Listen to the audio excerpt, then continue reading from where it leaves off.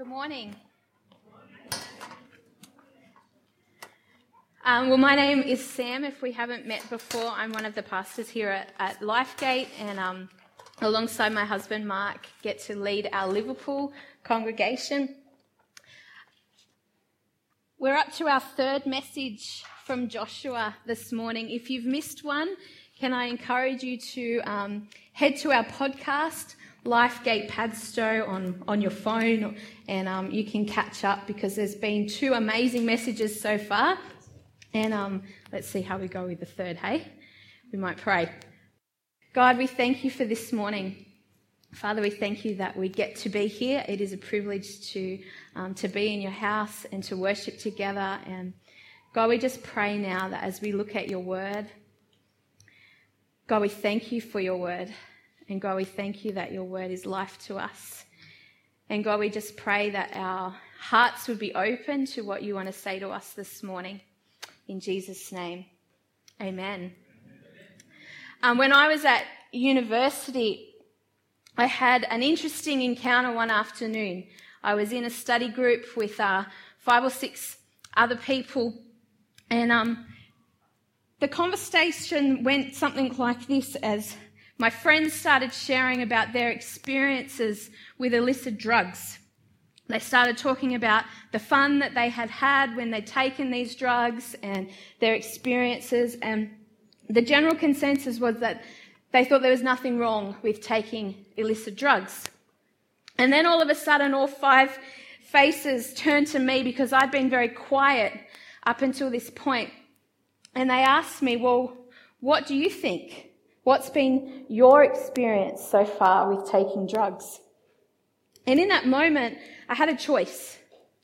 I could either go along with what they were talking about, agree with them and maybe make up a story, or I could tell them what I really thought. And what I really thought was that illicit drugs are dangerous, and while maybe some people can have some fun while taking them, it can also be life-changing. And so I told them that I'd actually never taken drugs and I never planned on taking drugs. And they kind of looked at me for a minute like I had 2 heads, and then they just kind of laughed it off and we moved on to the next topic. Have you ever found yourself in a situation like that, where a conversation starts and you've got a choice? Do I go along with the crowd? Do I join in with what everybody else thinks? Or do I give my opinion, which might be different to what everybody else is talking about? This morning, as we continue to look at the life of Joshua, we're going to explore the idea of living in the minority. Our key scripture this year is Joshua 1:9. It says, "Have I not commanded you, be strong and courageous? Do not be discouraged, for the Lord your God will be with you wherever you go." Now, Nathan last week spoke about some of the events that had led up to this moment. Some 40 or so years earlier, Joshua had been part of the Exodus. He'd lived in captivity in Egypt, and he'd seen these incredible signs and wonders that God did in order to free the Israelites. He'd had this incredible experience to be able to walk across the dry land of the Red Sea when God parted the waters. He ate the manna from heaven that God provided each morning for the Israelites. He was the leader of the tribe of Ephraim, and he was a man who knew God and who desired to be where God was. And now here is Joshua in this passage. He's standing at the edge of the promised land. Moses had died. Joshua had become the leader of the Israelites, and God speaks these words over him. "Be strong and courageous, Joshua. I'm going with you."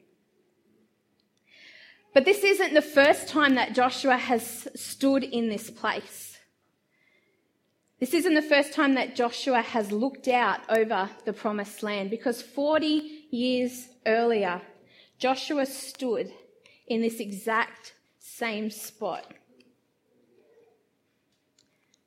Numbers 13, 1-3 says, "The Lord now said to Moses, 'Send out men to explore the land of Canaan, the land I'm giving to the Israelites.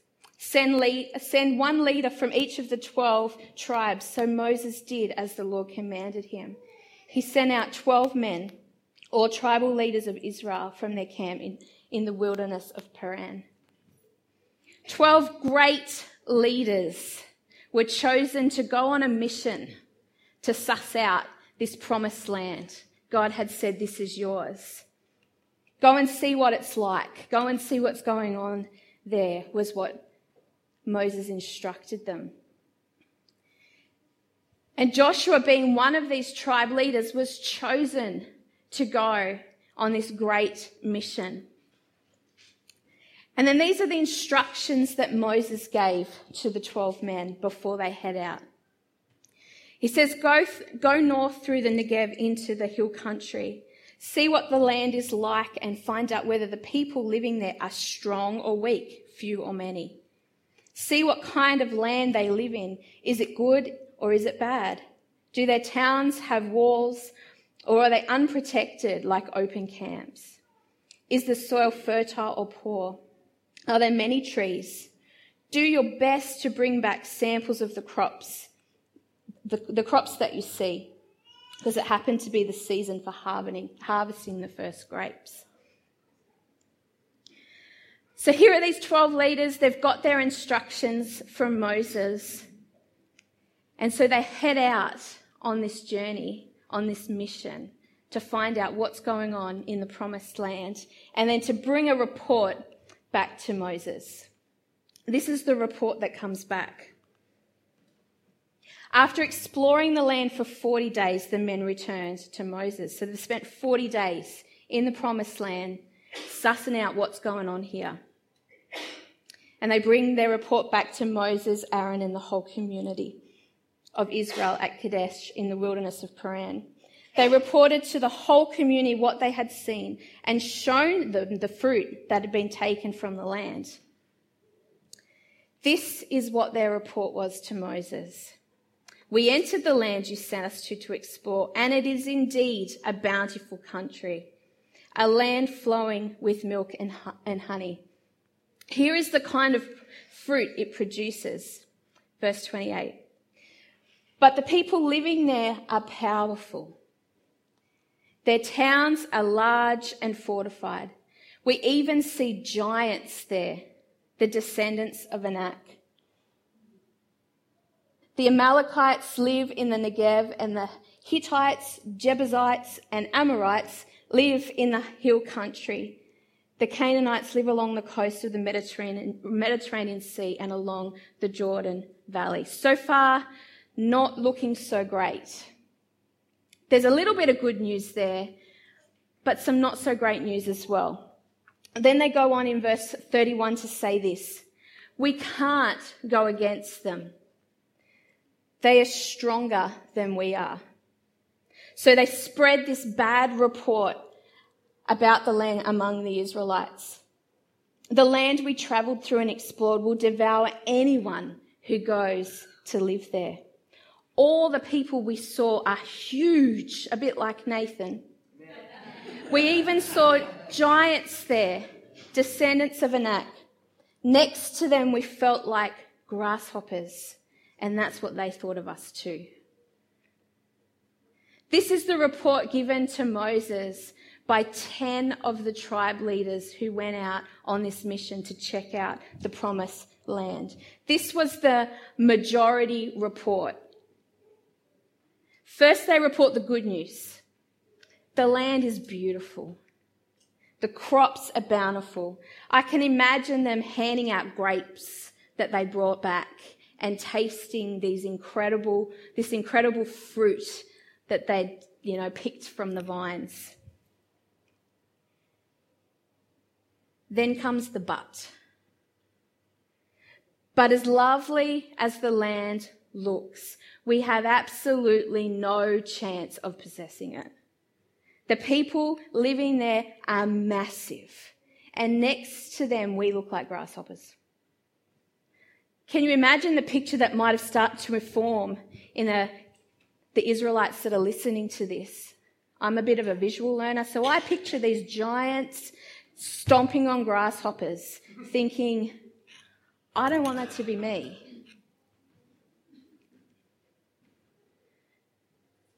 They go on to say that not only are the people huge, but the towns that they're living in have massive walls around them. We've got no chance of taking this land. The majority report, give up. There's no way we can do this. But of the 12 tribe leaders that have explored the land, there's still 2 that haven't yet spoken. And Caleb gets the attention of Moses and Aaron and the community. And he's about to speak. He's got a choice. He could agree with what the other 10 leaders had just said. He'd know these guys pretty well. He'd respect them. He's spent a stack of time with them. They've just been on mission together. Imagine being in that place. You highly respect these guys, but you don't agree with them. You have a choice in that moment. Do I go with the majority or do I live in the minority? This is what Caleb first says. But Caleb tried to quiet the people as they stood before Moses. Let's go at once to take the land, he said. We can certainly conquer it. And then when we flip over to Numbers 14, they, being Joshua and Caleb, said to all the people of Israel, the land we travelled through and explored is a wonderful land. And if the Lord is pleased with us, he will bring us safely into that land and give it to us. It is a rich land flowing with milk and honey. Do not rebel against the Lord and don't be afraid of the people of the land. They are only helpless prey to us. They have no protection, but the Lord is with us. Don't be afraid of them. We've got 2 reports, 12 leaders, 2 different opinions of what they had just both seen. Both groups saw the same thing with their eyes.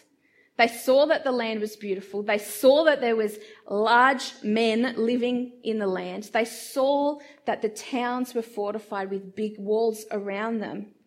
But then they bring back 2 reports. One says, we can't take the land.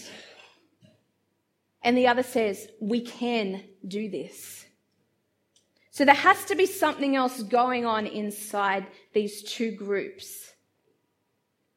And I want to suggest this morning that it is the spirit or the attitude that they each carried.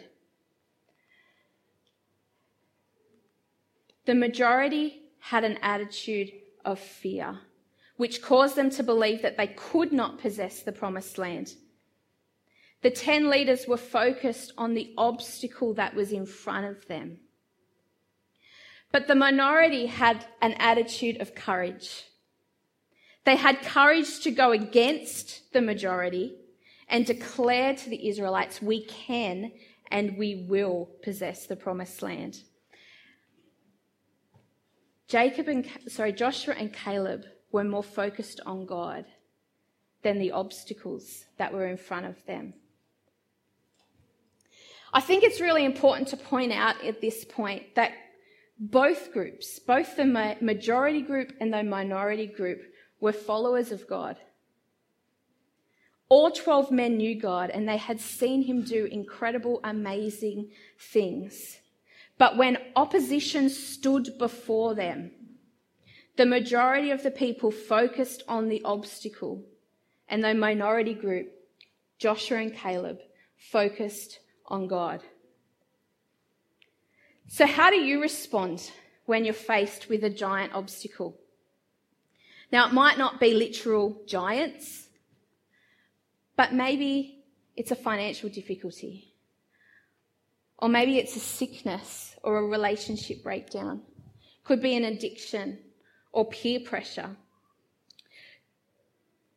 What is your attitude when you're faced with an obstacle? Do you allow an attitude of fear to stop you from moving forward, like the majority of the tribal leaders did? Are you focused more on that obstacle that is in front of you? I believe that it's God's desire for us that we would be like Joshua and Caleb, that we would be people who choose to live in the minority, to be courageous and to not just go with the flow, but to choose to not allow the opposition that is placed in front of us to dictate how we're going to respond, but instead choose to see God, choose to focus on God and to trust that He is the one that's going to bring us through it, who is going to help us find freedom in that area. But how do we get to this place? How do we get to a place where, like Joshua and Caleb, we are living in the minority? We are choosing to focus on God, choosing to have an attitude of courage and not fear. Well, I want to give you 3 keys to living in the minority this morning. Are we doing okay? You're very quiet. Are we okay? Do we need to have a wriggle? Does anyone need a bit of water? I do. The first key is we need to not just know the promises of God, but we need to believe the promises and the word of God. You know, this morning we were singing, "There is power in the name of Jesus." And we can sing that and we can know that. We can know, yeah, there's power in the name of Jesus. I know that. But there is a big difference between knowing and believing it. In this passage, we've got 2 groups who I said both know God. They've both seen God do amazing things. They've heard the stories that have been passed down from their ancestors about who God is. But there's a difference between knowing and believing. Joshua and Caleb chose to trust and to believe the word of God. And so when an obstacle was placed before them, they believed that God would help them conquer it because He'd said He would. Now we can know that God promises to supply all of our needs according to His glorious riches. But when financial trouble comes our way, do we stand firm on that promise, trust it and declare it over our lives?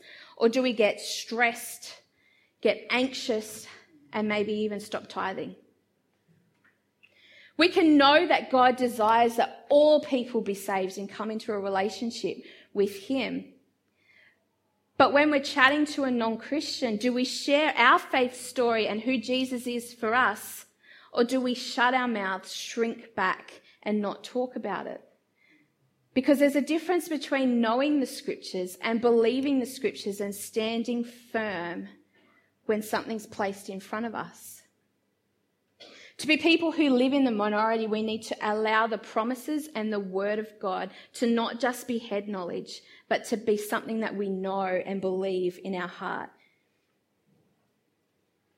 I've shared this story before that I had one of those experiences where the doctor rings and gives you some news that you don't really want to hear. Has anyone had one of those experiences before where you're just going about your day and all of a sudden, hello, it's the doctor here? Well, I was walking home from lunch one Wednesday afternoon. The doctor rings and says, "You're having an ectopic pregnancy." I hung up the phone, Googled, because I had no idea what ectopic pregnancy was, let alone how to spell it or pronounce it. So I needed to go to Dr. Google. And what I read was that an ectopic pregnancy could be extremely dangerous and would most likely need medical intervention. I don't know if you've noticed this when you Google your symptoms. You find horror stories. Like, everyone wants to share the horror story that they've experienced. You don't tend to find any positive stories of how people, it was all good. And so in that moment, I remember having a choice. Am I going to freak out here? Am I going to become a crazy, anxious, stressful person? I know that the Bible says that God is my healer, that he's my refuge, my strength, ever-present help in times of need. But do I just know this, or am I going to believe it? And on that occasion, I chose to believe it. I chose to stand firm on those promises and that word. And although I was scared, I didn't freak out.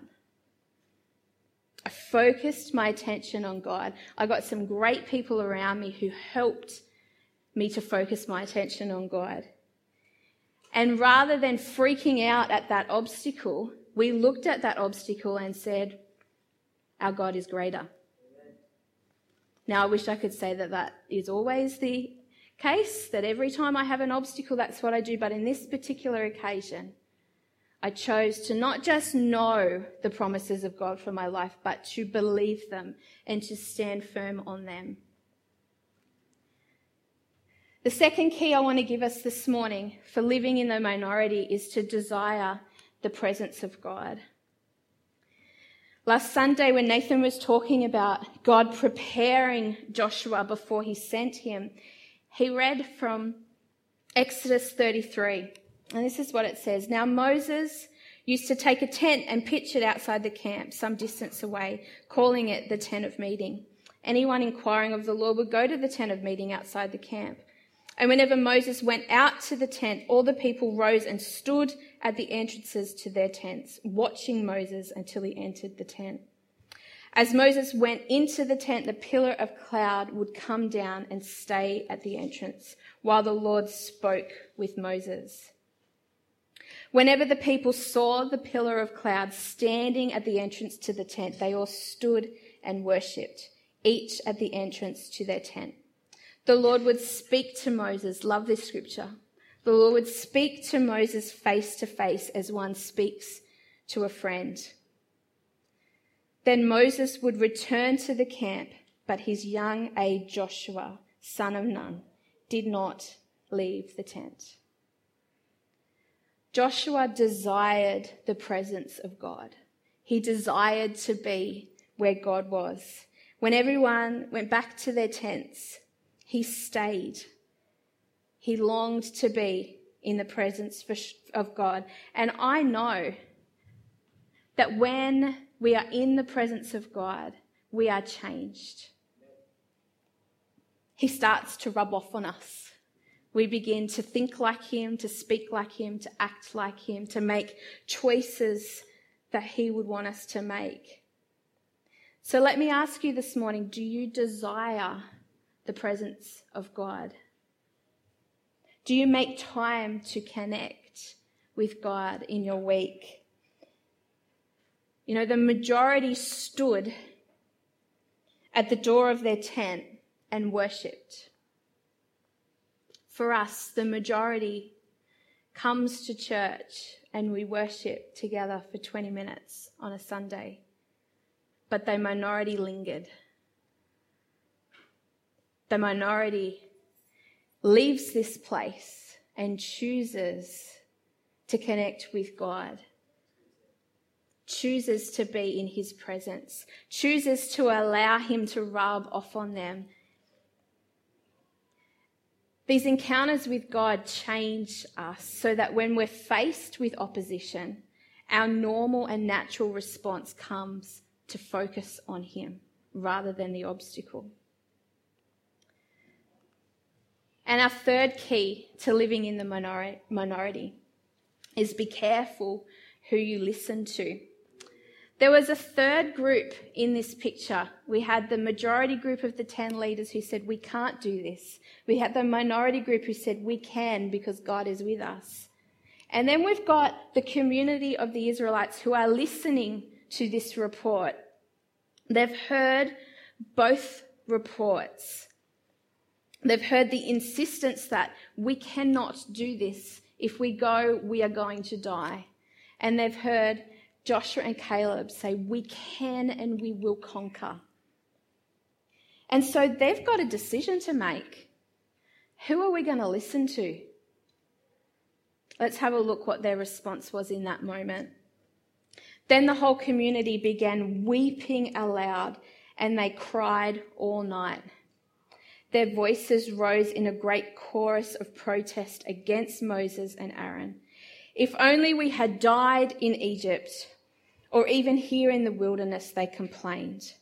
Why is the Lord taking us to this country only to have us die in battle? Our wives and our little ones will be carried off as plunder. Wouldn't it be better for us to return to Egypt? Then they plotted against themselves. Let's choose a new leader and go back to Egypt. Nuts. This is crazy. We know what happened in Egypt, and they're talking about wanting to go back there. And then verse 10 says, but the whole community began to talk about stoning Joshua and Caleb. Have you ever noticed something about the Israelites? Since getting set free from Egypt, every time things got a little bit rough for them, they started to massively complain. When they reached the Red Sea and the Egyptians are closing in on them, they start freaking out, complaining, God's brought us out here to die. And what does God do? He parts the Red Sea and they walk through. Now, not long after this, they've got no water. They start complaining, freaking out. God's brought us out here to die. What does God do? Provides them with water. They start to get a bit hungry. Freak out, complain. God's brought us out here to die. What does God do? Provides manna from heaven.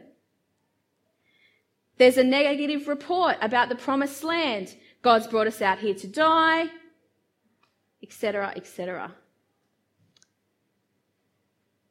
There's a pattern going on here for the community of the Israelites, and a lesson that I think that we can take from them. And this is kind of a bit of a side note this morning, but I think it's important. I want to suggest that it is very difficult to make a good decision, to choose to focus on God and be courageous when you have a complaining and critical attitude. It's very difficult to make a good decision, to listen to the right people and to be courageous when you have a complaining and critical attitude. And that's what we see in the community of the Israelites, a complaining and critical attitude. So when two reports are brought back about the promised land, they choose to listen to the majority. And what a massive consequence this was for the people of Israel. They wander around the desert for 40 years, and most of them missed out on ever entering into that land that God had said was theirs. So let me ask you, who are the loudest voices in your life? People like the majority who have an attitude of fear, who say you can't do that? Or people like Joshua and Caleb who live out of an attitude of courage, who focus on God and who believe that with him we can and we will conquer? Who encourage you to stand firm on the promises of God and to believe them for your life? Who are the loudest voices in your life? Really important question to ask yourself this morning. So I'm finishing this morning. There's 3 keys to living in the minority. 3 keys that help us to stand firm and to focus on God when we're faced with opposition rather than focusing on the obstacles. 3 keys that can help us live out an attitude of courage rather than an attitude of fear. Which one sticks out the most for you this morning? How might life change for you if you took that key this week and you made a deliberate effort to do something about it? I'm going to invite the band up. And as I do that, I want us to imagine for a moment, what would our church look like if we all chose to live in the minority? If when opposition comes our way, rather than focusing on the obstacle, we focused on God, chose to believe his promises and his word, chose to draw near to him, chose to speak the word of God over each other. I wonder what our church would look like if we were all deliberate about doing that.